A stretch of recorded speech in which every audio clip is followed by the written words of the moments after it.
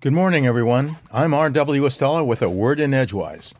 Today is the 1st of January, the first day of 2024, with 364 days, virtually the whole year ahead of us on our way to 2025. This past Tuesday's full moon, otherwise known as the cold moon of December, now wanes this week into a gibbous moon on its way to last quarter by Thursday. And then 3 weeks later, we'll have the full wolf moon of January. Also heavenward, south in the sky, just after midnight this morning, Sirius, our sky's brightest star, also nicknamed the Dog Star because it's part of the constellation Canis Major, the greater dog, shone brightly. Additionally, when we follow a line of about a 45-degree angle upward to the right, we'll quickly meet the three stars of Orion's belt. And then, when we wander briefly to the left, we'll behold the bright star Betelgeuse, and to the right, the bright star Rigel. 2 weeks ago here in Maine, on the western side of the North Atlantic, we underwent a day-long test of our resilience, as sustained gale-force winds toppled trees and caused electrical power outages experienced by a third of Maine's residents. A few days ago in the British Isles, on the eastern side of the North Atlantic, Storm Garrett, with gale-force winds rivaling and in some areas exceeding the gusts we had in Maine, presented a clear follow-up example of the sorts of severe weather becoming prevalent as climate change emerges as a 21st century reality. New Jersey poet and pediatrician William Carlos Williams provided us with this New Year's poem many moons ago, though its lines are contemporaneously applicable. Again I reply to the triple winds, running chromatic fifths of derision outside my window. Play louder! You will not succeed. I am bound more to my sentences the more you batter at me to follow you, and the wind, as before, fingers perfectly its derisive music. Today in 45 BC, the Julian calendar, predecessor to our current Gregorian calendar, came into being by edict of the Roman consul Julius Caesar. Today in 1430, the Jews of Sicily were no longer required to attend conversionist services prescribed by the Inquisition.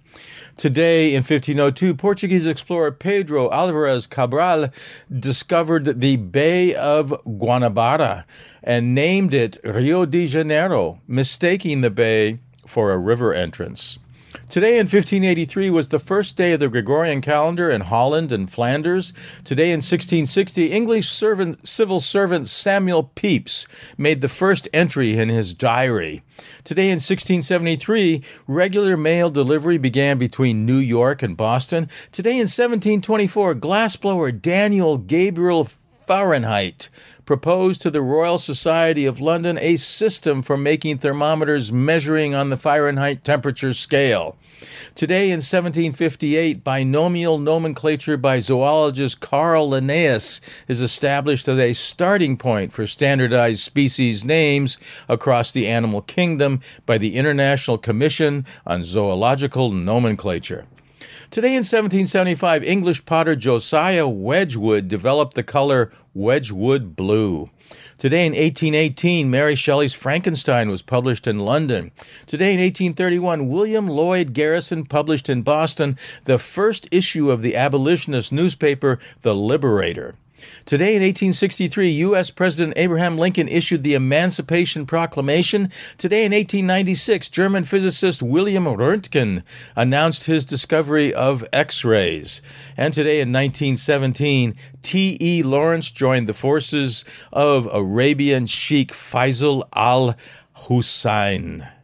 Today in 1735, Paul Revere was born to former Huguenot refugee Apollos de Revoir, who had fled France, anglicized his name to Revere, and become a silversmith, a craft in which his son Paul would also become an expert.